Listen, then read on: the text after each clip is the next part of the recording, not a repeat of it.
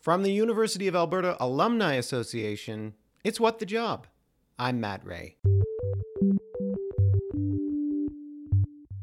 For me, when I hit a wall, I go back and I think of music, the music that resonated with me, the music that I still think in my head. I go back and listen to it, and then I remember, oh yeah, that's why I wanted to do this. It's what stirs that emotion, that vulnerability, that beauty, the passion, the thing you care about. And I think following what makes you excited or interested helps get you to the core of what it is that you dream about. My guest on this episode of What the Job is film and TV composer Amritha Vaz. Amritha has composed music for a number of films and TV shows, including the score for current Disney series Mira Royal Detective. We discuss a number of topics, including her career journey from human rights attorney to composer, the challenges of creating art on a deadline, and how storytelling is at the heart of what she does. What the Job is made possible with the support of our affinity partner, TD Insurance. Did you know that through the TD Insurance Mellish Monix program, University of Alberta alumni are entitled to preferred rates on car, home, condo, and renter's insurance? Save even more by bundling your car and home insurance. To learn more about how you can save, please visit tdinsurance.com/UAlberta alumni. So what's your name and what's your job? My name is Amritha Vaz, and I am a film and TV composer. And how long have you been composing for film and TV? Probably since 2007. So I'll let all the mathematicians do the math. I think it's 14. I think that's 14 years. Matt, you did great. You did great. I'll give you some more basic math to do later. Yeah, It was a trick question. Arithmetic I can do, and that's about it. So, okay, so 14 years as a film and TV composer, and what, how many things have you worked in? I'm kind of curious about the pace of this sort of job. Like, are you always on the go with multiple projects, or do they sort of trickle in? I think, it depends what stage you are in your career and what kind of composer you are and your philosophy on work. I think to build a career in this field, you have to part of it is theory. So part of it, yeah, sure. You could go to school. There are lots of great universities that offer programs in film composing or TV composing or classical composing. But in terms of the genre of film and TV, you could go the academic route, but the actual practical work of being a composer is something that you have to immerse yourself in. And I think the only way you get better at it is by doing the hours, the whole 10,000 hours philosophy. I'm a big believer in that. And I think that for in order to build up those, to build up your chops, to really hone your craft, the more you do, the better you get. And so I think, at the beginning, you're saying yes as much as you can to every project, because that's making connections, that's building your credits, that's honing your craft. But I also think, again, depending on where you are in your life, if you have a partner, if you have a child, these are all things you have to juggle, because none of these things are fast. They all take your time and your energy. In my career right now, I am working on an animated TV show. That's a lot of minutes of music. It's a tight turnaround. It's a network show, which means we have deadlines every 2 weeks. So you really have to just churn, work hard. And so there's not a lot of space to take on multiple projects unless you build out a team and then you start, bringing your team on and outsourcing some of your work. There's lots of people who have different philosophies like that. Hans Zimmer is the most famous, has a big team of people. And so he's able to take on, multiple projects, multiple huge projects. There's other composers who have other philosophies. They decide they were going to just do one project really well and maybe have a life balance. But where's the fun in that, right? Yeah. I have so many questions about like the creative process of trying to write music for a show within a 2-week period. But I want to get on that 10,000 hour thing, because I'm fascinated by this, because you weren't a composer first, right? Like your career path did not start in music, right? No. Well, My career path, I guess, did start in music per se, but my idea of or what was exciting to me was performance, and specifically classical music. I started as my mom and dad worked really hard and they got me music lessons. So I got to take violin and piano. And I started to be kind of a real nerd in that department. I did the Kiwanis music festivals and, I went out to, oh gosh, I'm trying to remember. There was a little camp in British Columbia that I went to, and I did orchestra at Victoria High School. I did a year there, even though I was in the Catholic school system. I went to Victoria School for their after school. I would get on the bus and go to do orchestra for them. And then I joined the youth orchestra at the university, and then entered the University of Alberta. So I started as primarily my focus was performance. That's all I thought music was to me. And I started to develop tendonitis at 16. And I, kind of took it as, how badly do you want this? Like anything, you just work harder, right? You just practice more. Maybe you ice a bit, but you're going to get through this. You just have to work harder.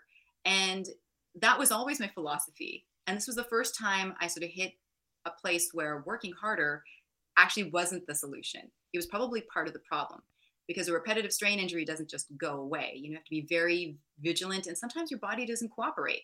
So I discovered that it was an injury that was keeping me back. You do about 8-9 hours of practice a day in, university, just for, probably just to keep up with the basic workload. And that was just destroying me. I couldn't eat. I couldn't get dressed. My hands, opening doors. This was all so difficult for me. So I think there was a part where my parents were like, okay, is there something else you can do? And I still really wouldn't consider composing. I mean, composing didn't seem, that wasn't what I loved, and it didn't translate as music. Plus, it also didn't seem attainable. When I thought of composers, I thought of these incredible classical heroes who I couldn't imagine, like touching their feet, never mind, entering that realm of writing music. It just seemed so far away and honestly so inaccessible. So I went to my more obvious choice of pursuing social justice, because that was another passion of mine. And so I switched programs. But before I did, I went to India for a year and I studied Indian classical music, because that was sort of my transition. Like, maybe this would work for my arms, do a different approach to performance. So I studied in India, and it was better because you're sitting on the ground. It's a different technique. At least I was studying South Indian classical training. But it didn't go away. And so I think I just sort of realized, okay, I need to change gears here. And so I followed my next passion, the passion that I was really excited about, and I went into poli-sci, and I loved political science.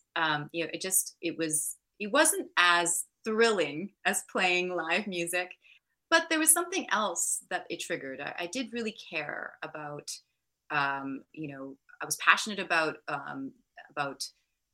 potentially making a change in the world. And I felt like studying political systems, understanding how people, solve problems, was a cool path. So I went down that road, and it just continually led to more and more interesting paths for me. Plus, I was also thinking, what can I do with a poli-sci degree? There's a certain number of paths available. And in terms of change making, one could be a teacher. One could be like as an actual teacher in schools. One could be a professor. One could be an academic, write books. But I kind of wanted to have a practical application. And in my mind, that was law, because aren't lawyers doers? They're doers. They get stuff done. So I went off, and I also felt like that was a tangible skill. Like, if you're going to help people, what is it that I could do to serve? And writing a paper didn't seem like it would be as powerful as potentially, helping people manage or, like maneuver through a legal system or legal battle. So went off and did law. There was a degree in between there that I didn't mention, is the Master's in International Development Studies, because again, I felt like I needed to really understand and comprehend sort of the uphill battle developing countries had. And so I went off and just really immersed myself in the academic world. it's so far removed now from music. Music was so in the background, like it was no longer a thought. I really did think my future was maybe the United Nations and uh, working for Human Rights Watch. That sort of place where you could be working with a nonprofit and really dig into activism. And I went off and did two more masters after that. I know, because how many you never have enough Why masters. not? You know? Yeah, I mean, right? Like graduate degrees. I mean, I was very, very lucky. I should throw this in here. I wasn't like, I was very lucky to have gotten funding. I won a Rotary International Scholarship to ambassadorial scholarship, excuse me, to go to South Africa. But I also got a World Peace Scholarship from the same organization, Rotary, to I got two amazing degrees out of that. Otherwise, the costs of tuition would be, just something I wouldn't be able to afford. After doing that, I did some work in Sierra Leone and came back thinking, here's my life. I'm going to be a lawyer. And I couldn't really find the right space for me. And I, at this point, had moved to Vancouver and couldn't really get work as a research lawyer, and nothing was really panning out. And so randomly, friends from University of Alberta who had done theater were sort of segueing into film. And we bumped into, we crossed paths, and they said, "Hey, didn't you do music? Like, wouldn't you like to help us with this film?" And I was sort of like, yeah, why not? And it just so happened, this is another random thing. I had worked at Computing Network Services at the University of Alberta, and I was kind of a nerd and loved Apple computers. And, tech support was my jam. So it was really fun to like get paid to help people solve, tech problems. And of course, what that honed is my ability to navigate the operating system and not feel intimidated by it. And this is a key thing of being a film composer in today's age. Shouldn't say nobody. Not a lot of people have time to sit there and write a notation by hand, because someone would have to transcribe that and put it into the digital world for you.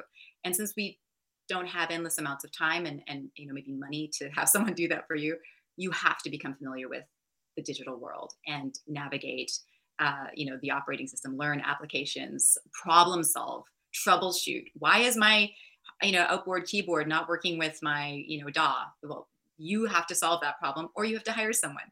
And since most of us are poor, we start doing these crazy changes in our profession. It really set me up to be in a good spot when, lo and behold, after doing this work and working with Tim McCauley, who is a composer who allowed me to co-write with him on a PBS documentary. I bumped into Michael Dana at a composer lecture. I literally ran there. I just found out about the event and then chatted with him, and we totally hit it off. And he had just let his assistant go and said, "Yeah, you want to come down to LA? Sure, but I'm not going to guarantee you anything." Random. And I decided to follow up with him. Just crazy.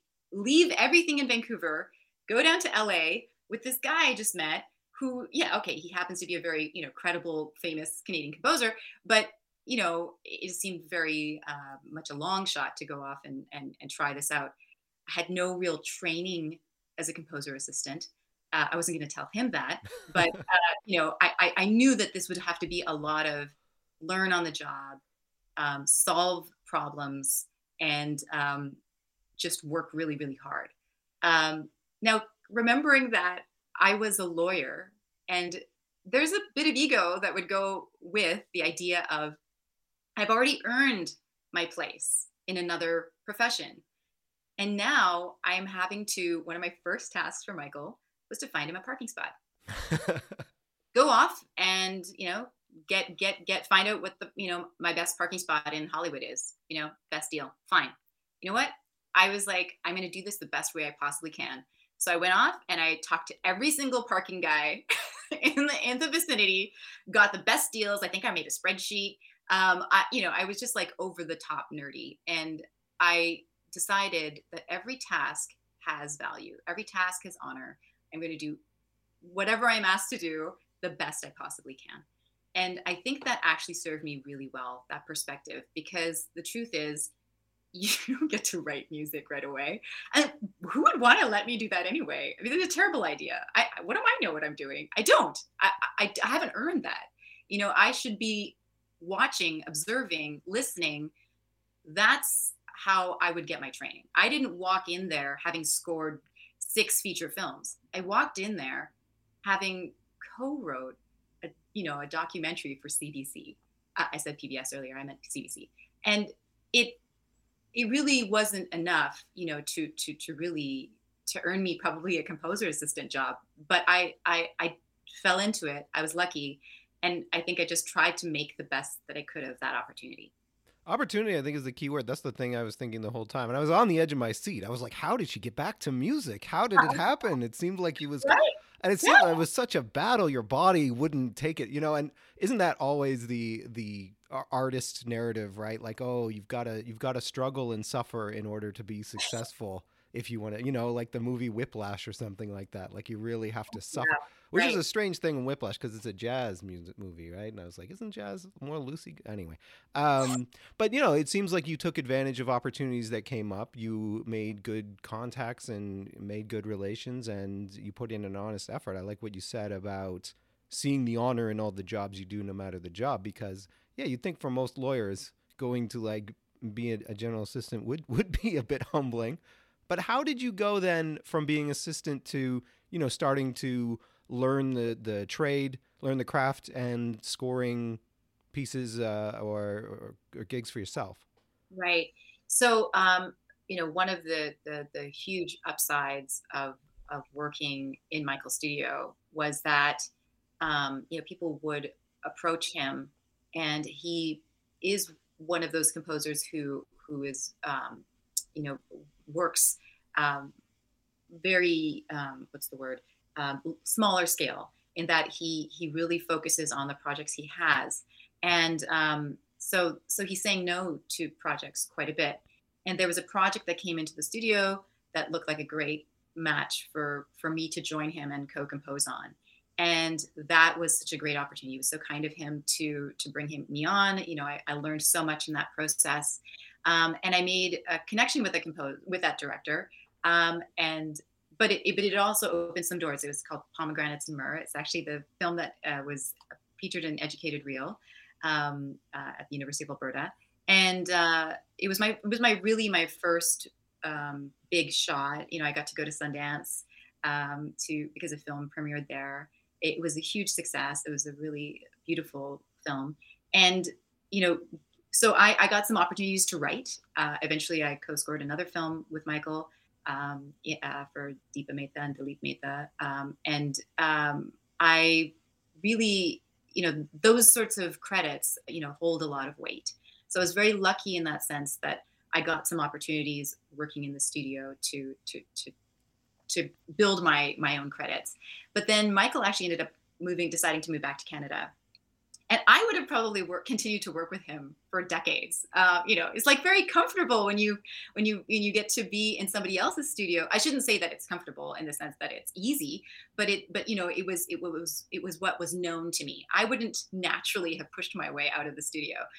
So it was really good for me because as much as I disliked the idea and a feeling that I wasn't ready, I kind of got kicked out of the nest, and I'd gone to film festivals and made contacts, there. There was, various film festivals, and I started to build up contacts with directors and find out, say yes to projects. I got offered projects, and I started working on them myself, and started to build up, short films and a few feature films, and you build up your chops, and then I got a great opportunity to be part of the Sundance Film Festival.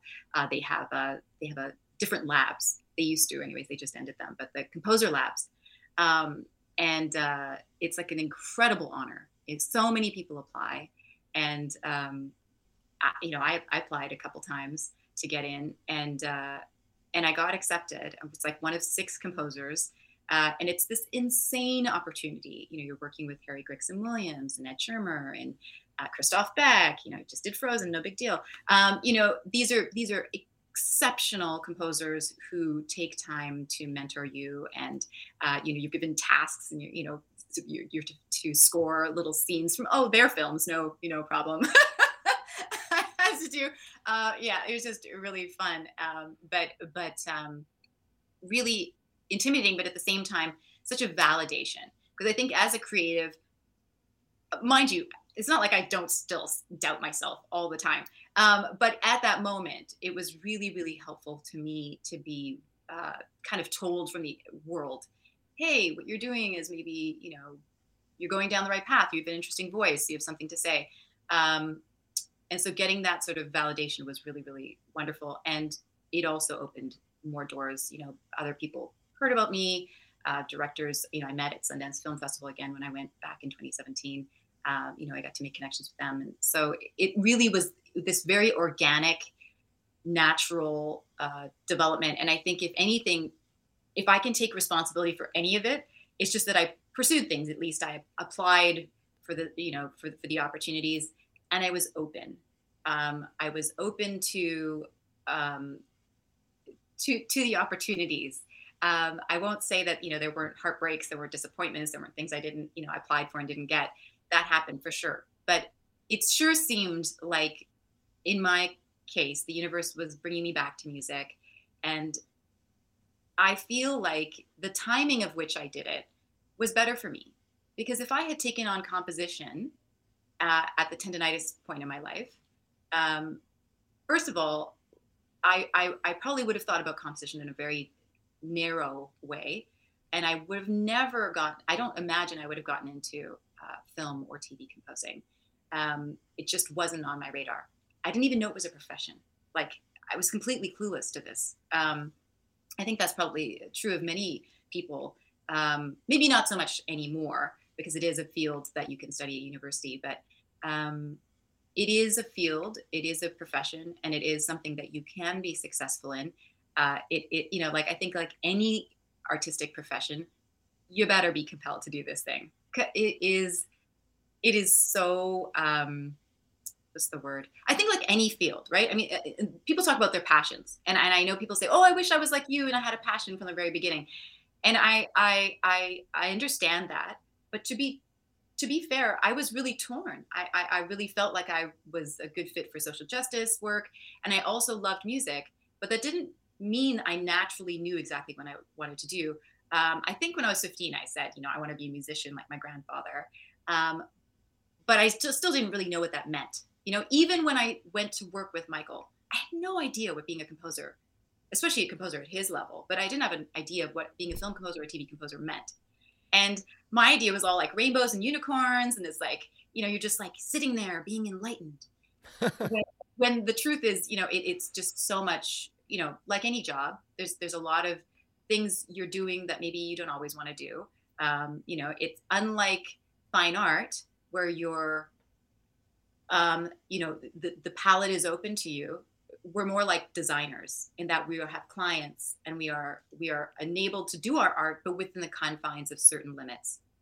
That's the limits thing is what really fascinates me about being a composer for film and TV. And you were talking about that turnaround schedule for TV of like 2 weeks, because creative work, I used to tell my students when I was teaching writing that writing isn't like digging a ditch where you can just go out and be like, well, if I do this for 2 hours, I'm going to get X amount of art done, and then it'll be over, right? It's not a thing you can measure, but in your case, you have tight deadlines. You have to get creative work done, within that time. How do you do that? Do you have to prioritize? Is it about scheduling? Is it about, I don't know, not overthinking things? What's the key to meeting those deadlines? No, I think within the context of writing, you make a good point. Like, I think ideally it depends what your medium is. Like, if you're writing a book, but even a book, right? We need deadlines. I think as artists, like, there's a point where you have to say it's good enough. And that's how you meet your deadlines. Like, you've got, if you're writing a book, you've got a publisher who's like, hey, we have to deliver this book. Or you have a feature film, you have a theatrical release date. And that really helps you, because nobody has unlimited time or unlimited money.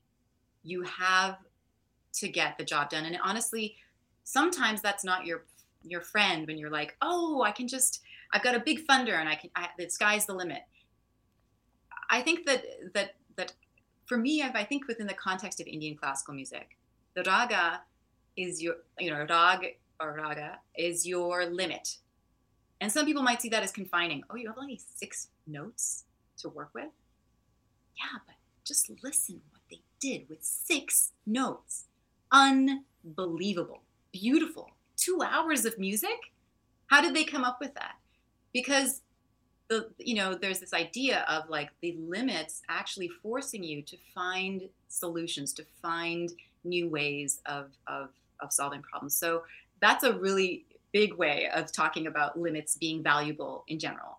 But in terms of, is it hard? Yes. Oh my goodness. 2 weeks to turn around like 22 minutes of music that is ready to go, that is TV ready, that is telling a story, that has recorded live musicians, that that has been score mixed. I mean, all that, it's very difficult. It is. There's no question. I don't find it easy, and I don't know any composers who are like, oh yeah, writing for TV.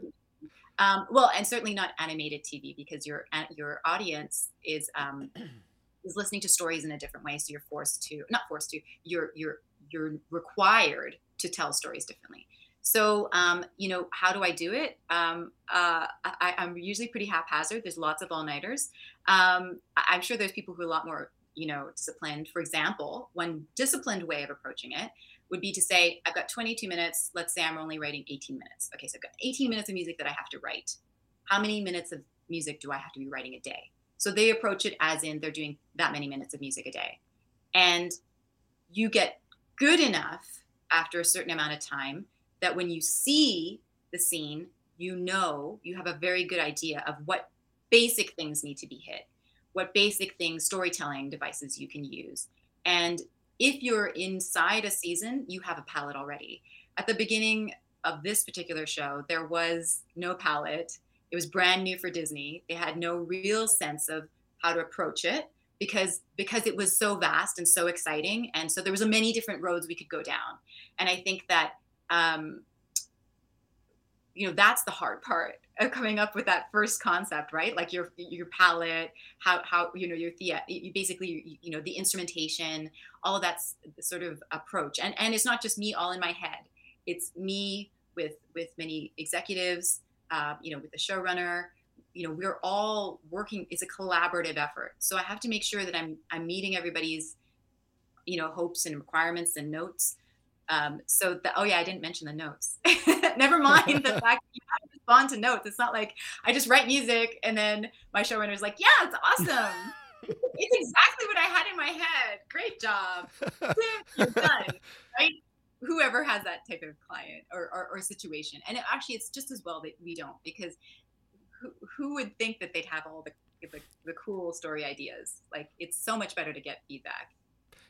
I was going to ask you about process, because I am kind of interested in this, the difference between if you were a composer just composing classical music in whatever kind of form, you wouldn't be necessarily trying to marry it to a different narrative, a different story. So how does it go? Is it for you, you watch the thing that you're doing music for, and then you figure out the beats or the moments and you write music for it?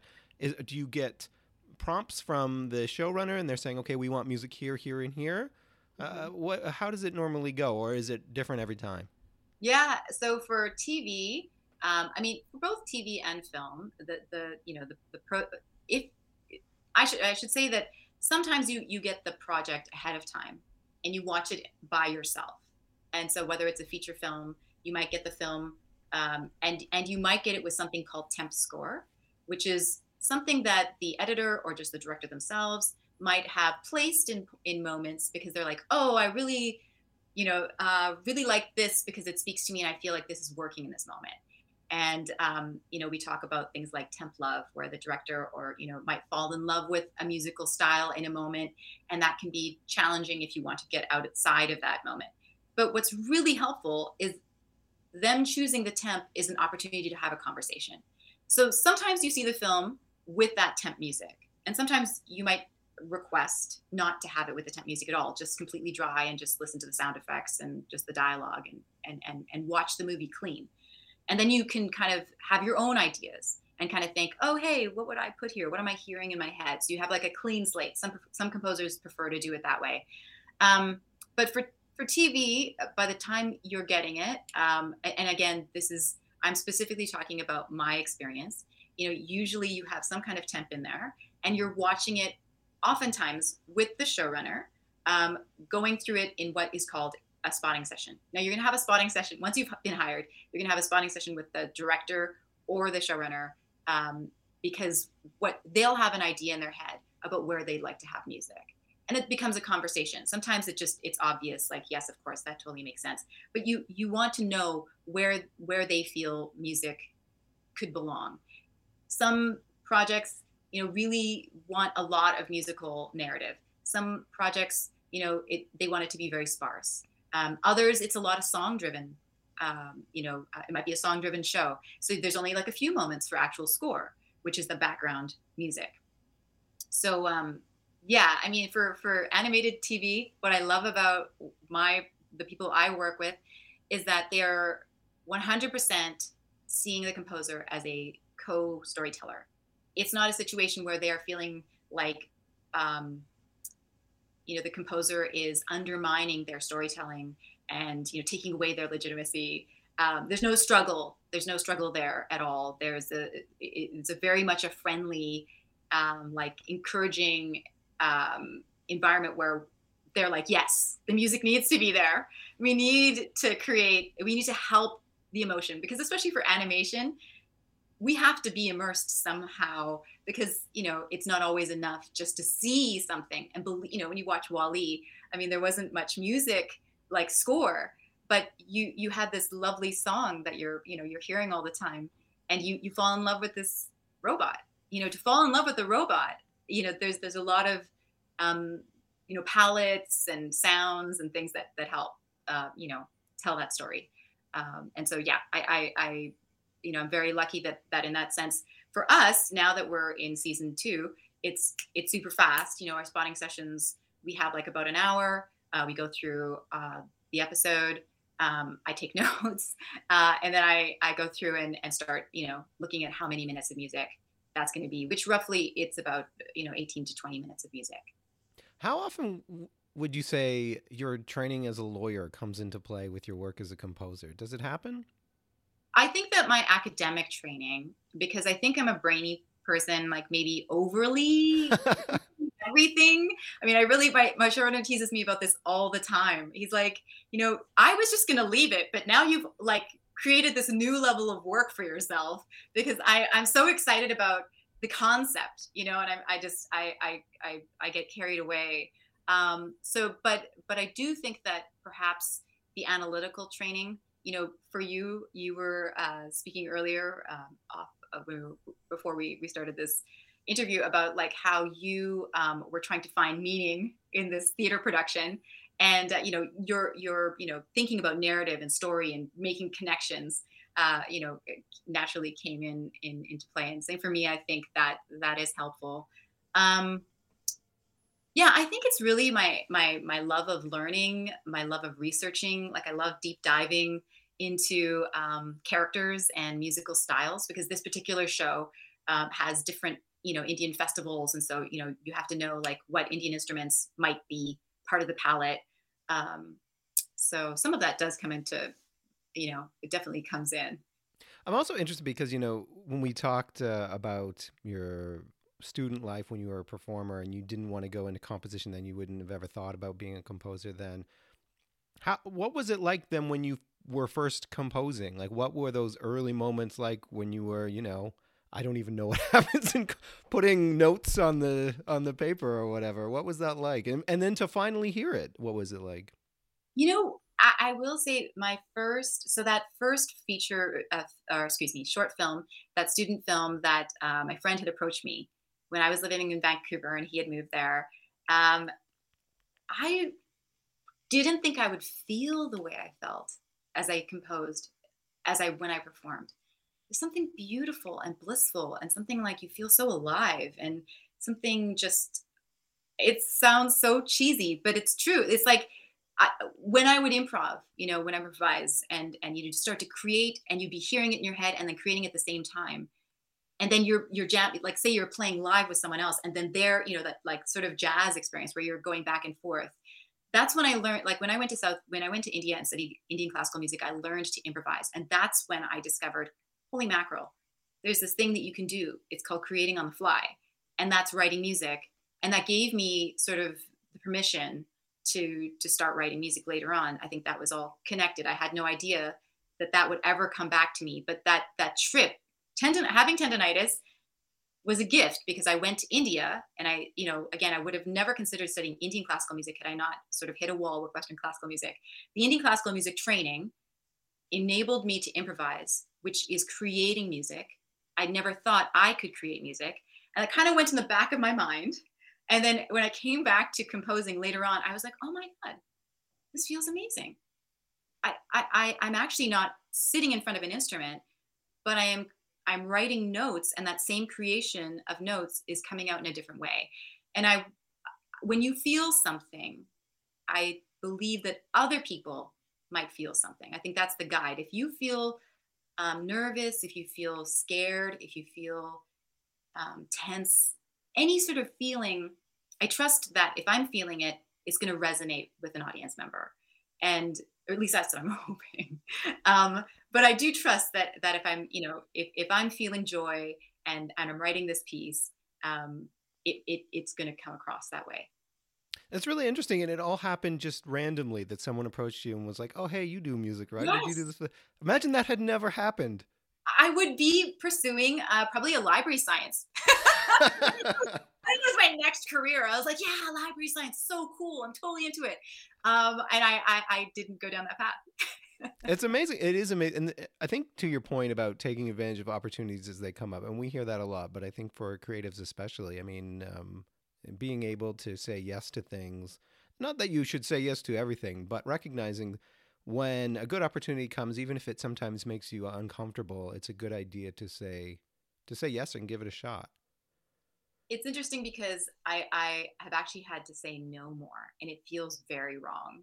And I have all this like FOMO and regret but it comes back to the same basic thing of trusting that if an opportunity is meant for you, it will work. And I think honestly, in our industry, there's really nothing else you can do. I mean, it's much worse for actors. I feel like they have got to be the bravest people in our industry, because there are so many no's.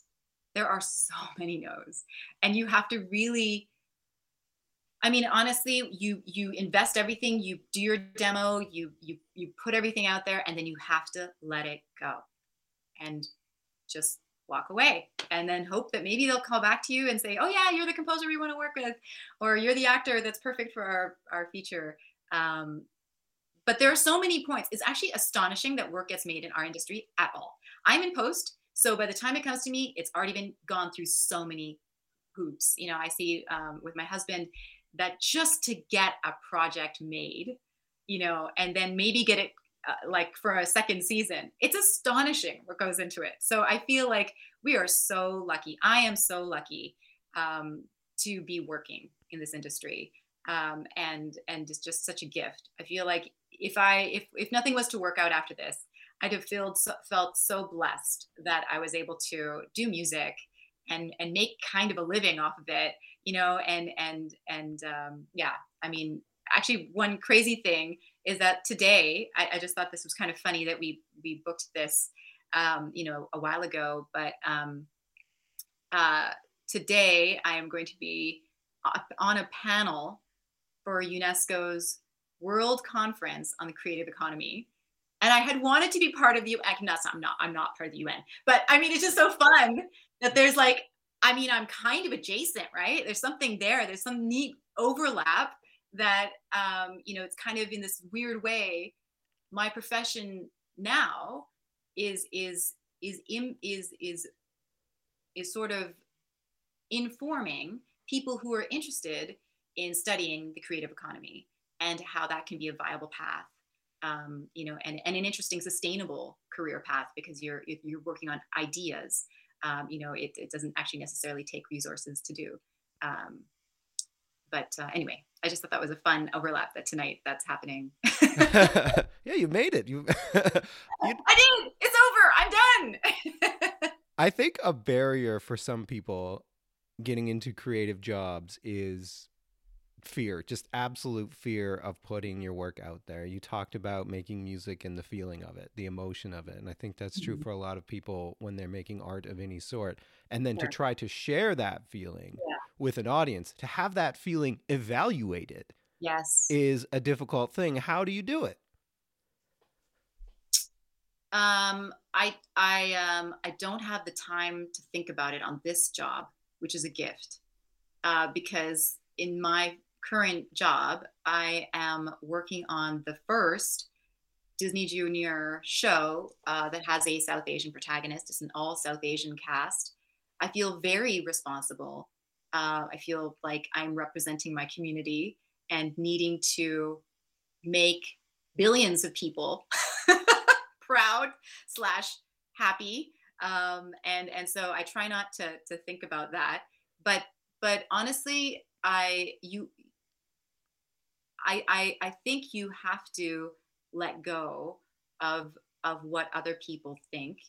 It's this balance though, right? Because you have to also, especially in my world, it's like you when you're writing or when you're doing your creation, you have to focus on what's pleasing you the best and doing your task the best way you can to solve a problem or to express yourself.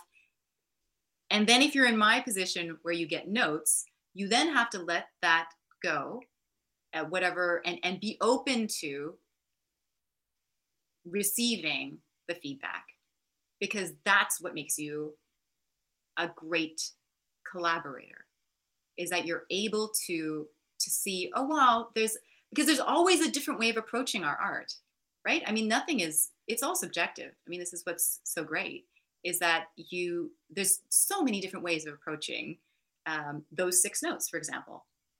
How I would approach those 6 notes within the rag that I was talking about before might be very different how you would approach those 6 notes or your wife or like a jazz musician, and that's amazing. And then pushing yourself to see it from a different perspective because that's how we grow. And I am so grateful that I have been pushed and given a lot of notes on this show, especially season 1. Wow, that was tough. But constantly going back and saying, how can I do this better? How can I do this differently? How can I think outside the box? Like just constantly challenging yourself. I guess not seeing the judgments or the viewpoints that people might have as necessarily bad. But yeah, I mean, we all have feelings like, depending on, especially with social media, I think that would be a hard place to put your art out. I'm lucky that I'm putting my art out in a place where the feedback I get is generally informed by, narrative and, but we still hear stories of people in the industry who, get pretty harsh notes from people or might get, biting, insulting, even comments from people in the industry, and you just have to do your job, and move forward. But then I'm in a very particular kind of world, and also it's not like I'm, when I think of someone when you're starting out, there's absolutely fear, but isn't courage about doing it anyway, and honestly, what you have to lose is worse than whatever you think people might be thinking, because your voice is important and it's important to have your voice out there.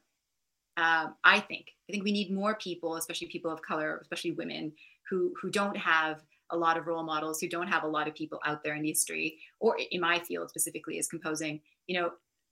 There's a lot of fear because you don't have anyone necessarily to have broken down maybe the barriers for you or to look at that maybe look like you.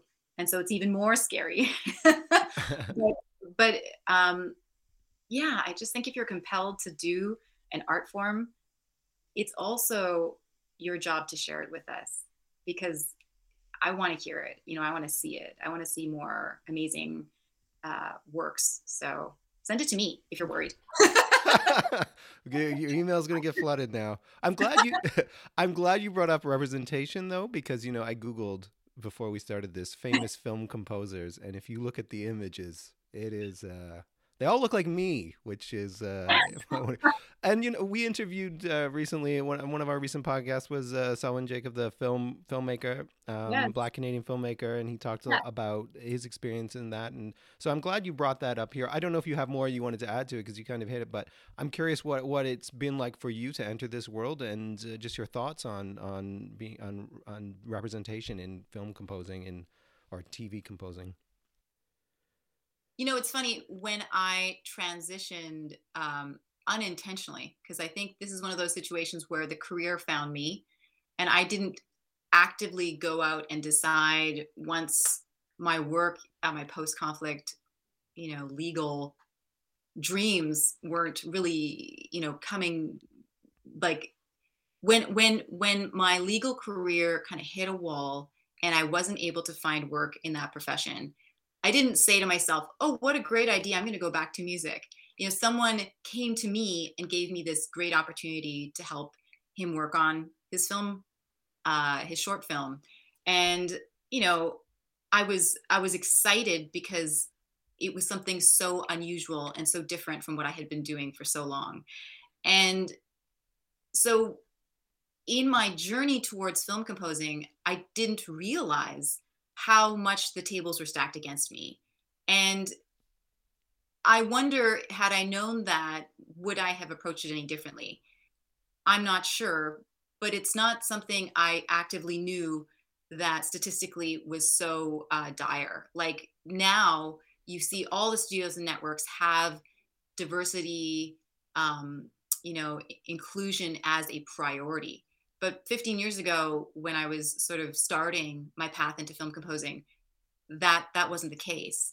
And so it was as I was in this profession, I started to realize, wow, there really aren't that many women. There really aren't that many people of color. The LGBTQ community isn't really highly, represented. The underrepresented aspect of it was something I didn't realize. But and the statistics. I'm someone who's working on a TV show, an animated TV show, but I think I make up 2% of all women who write music for television, and that's a pretty staggeringly low number. There are far more female composers working in the industry, so I think to be working as a woman of color, it's pretty incredible, and I recognize how lucky I am to have made it into that small, opening that was there. But it also feels like a responsibility that I take very seriously to try and encourage as many underrepresented composers and musicians and artists to follow their dreams, to follow their path, to follow their calling, because we need more. And I think that's really clear to me, because the more diverse voices, whatever they are, that help that are part of these professions that don't have a number of us, the better it is for all of us. It makes richer stories. It makes interesting journeys and adventures for all of us to enjoy. And I think that is a payoff for everyone. So it's not just about equity. It's not just about leveling the playing field. It's about, making things that resonate in different ways. We all are interested in those new stories, those new takes, and we get there by inviting more people to the table who don't get a chance to let their voices come through. So yeah, I'm really like appreciative and now of recognizing how insane it was that I made it through. This Canadian who didn't really know anything about film composing, who just happened to bump into somebody who happens to be, an Oscar winning composer who happened to give me a shot, and it happened to work. I mean, all those things to fall into place. I couldn't have possibly have planned it. It was just, I was extremely lucky. I think that's really well said. And I do think sometimes you make your own luck. We have a lot of guests on who talk about how lucky they've been, but I think sometimes that's earned as well. Anyway, I think it's time for us to go on to the lightning round, and it's brought to you by our affinity partner, TD Insurance. So these are all questions I ask every guest. You just answer them as they come to your head. The first one, have you ever been fired? So yes, I have. And I think at the core of that question is, have you ever failed? And I think, the truth is, if, we, as part of this journey, I think when I did get fired as a film composer, um, the other composers around me kind of patted me on the back and said, well, welcome to the club, because it's kind of like a rite of passage. So at the time, I was mortified, and it was a really terrible thing that had happened. And then I realized, oh, this is actually how you grow. This is my first, screw up, in a kind of an obvious way. And then you pick yourself back up again, and you're like, okay, I've done that. I've made through. I can get back up again. When you were a kid, what did you want to be when you grew up? So I think it changed quite a bit. Like there was a point where I think I wanted to be a nuclear physicist. And then there was a point where I wanted to be a nurse. At the core of it, it was always about wanting to make change or kind of be part of a positive change in the world. And but when I was 15, I had written a letter to my grandfather and said I wanted to be a musician like him. And so I think, what was so funny though is that by 17, I had full blown tendonitis. And that really changed my whole perspective, because for like 2 years, I was really sure what I was going to do. I was going to be a musician. And then that sort of was taken away from me. But it just goes to show you, the thing you think you're going to do, you never know how it's going to turn out. It's just this interesting path of how it comes back to you. I've met so few people who say, I knew all along I was going to be a doctor, and then they're still a doctor. I think the majority of us are people who we think we're going to do one thing, and then this amazing path takes us on some other journey. I feel like doctor might be one of those professions where people do plan it out from the start, Like I feel like there's a lot of doctors who are like, I wanted to be a doctor, and now I'm a doctor. Whereas I think you're otherwise you're just totally right. Like so many professions are just a winding road. This is a question that I'm really interested in. What's something that you wish people knew or understood about, making music for TV? It's that I didn't know what a film composer did, or was, until I started. I think we're storytellers, and I think that's the thing I learn more and more is just how fabulous it is to be able to tell narrative with music. But I also am, I've also learned what a tech heavy job this is, because more and more it's not about sitting down being inspired in a corner with your paper and your manuscript and you're just writing notes. I mean, that's incredible. I don't know how many people have do that, maybe beyond John Williams. You're often working with so much technology, but what do I wish they knew? Yeah, I guess that we're storytellers. What advice do you have for someone who feels like they're in a career rut, someone who feels like they're stuck?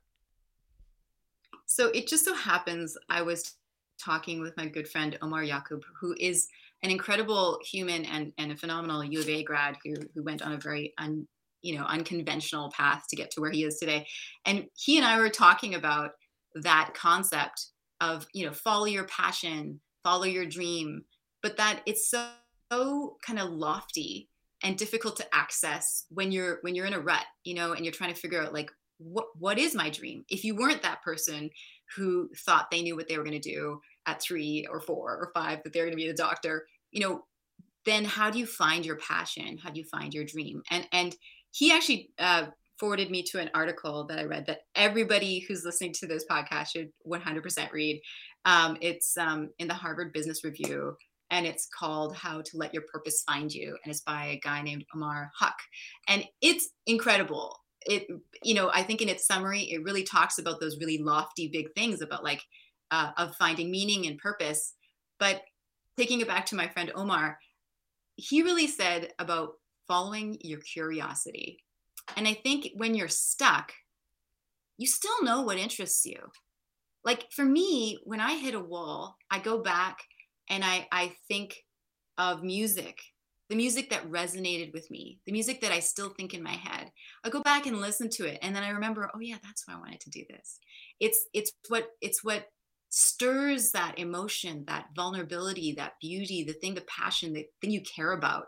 And I think following what makes you excited or interested helps get you to the core of what it is that you dream about, what your what your purpose, quote unquote, is.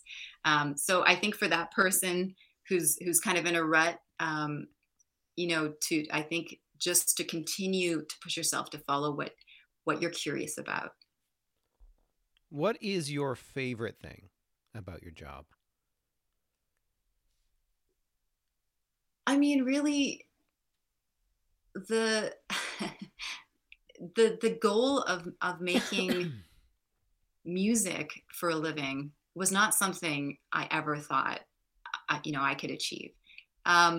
So working with filmmakers, especially those who are making projects with a purpose, that are compelled to write interesting stories. I think to be part of that process, to be a collaborator in that, in that project, it's a hugely satisfying part of the process of just being able to look at visuals and storytelling and be part of that process. So the collaboration, the constant challenges that come up. I mean, strangely, that is also what I love about my job. It's constantly changing. There's different genres, there's new stories, there's a new chapter that we have to score now. But yeah, I just love all of that. The just the part of the process of making music for a living.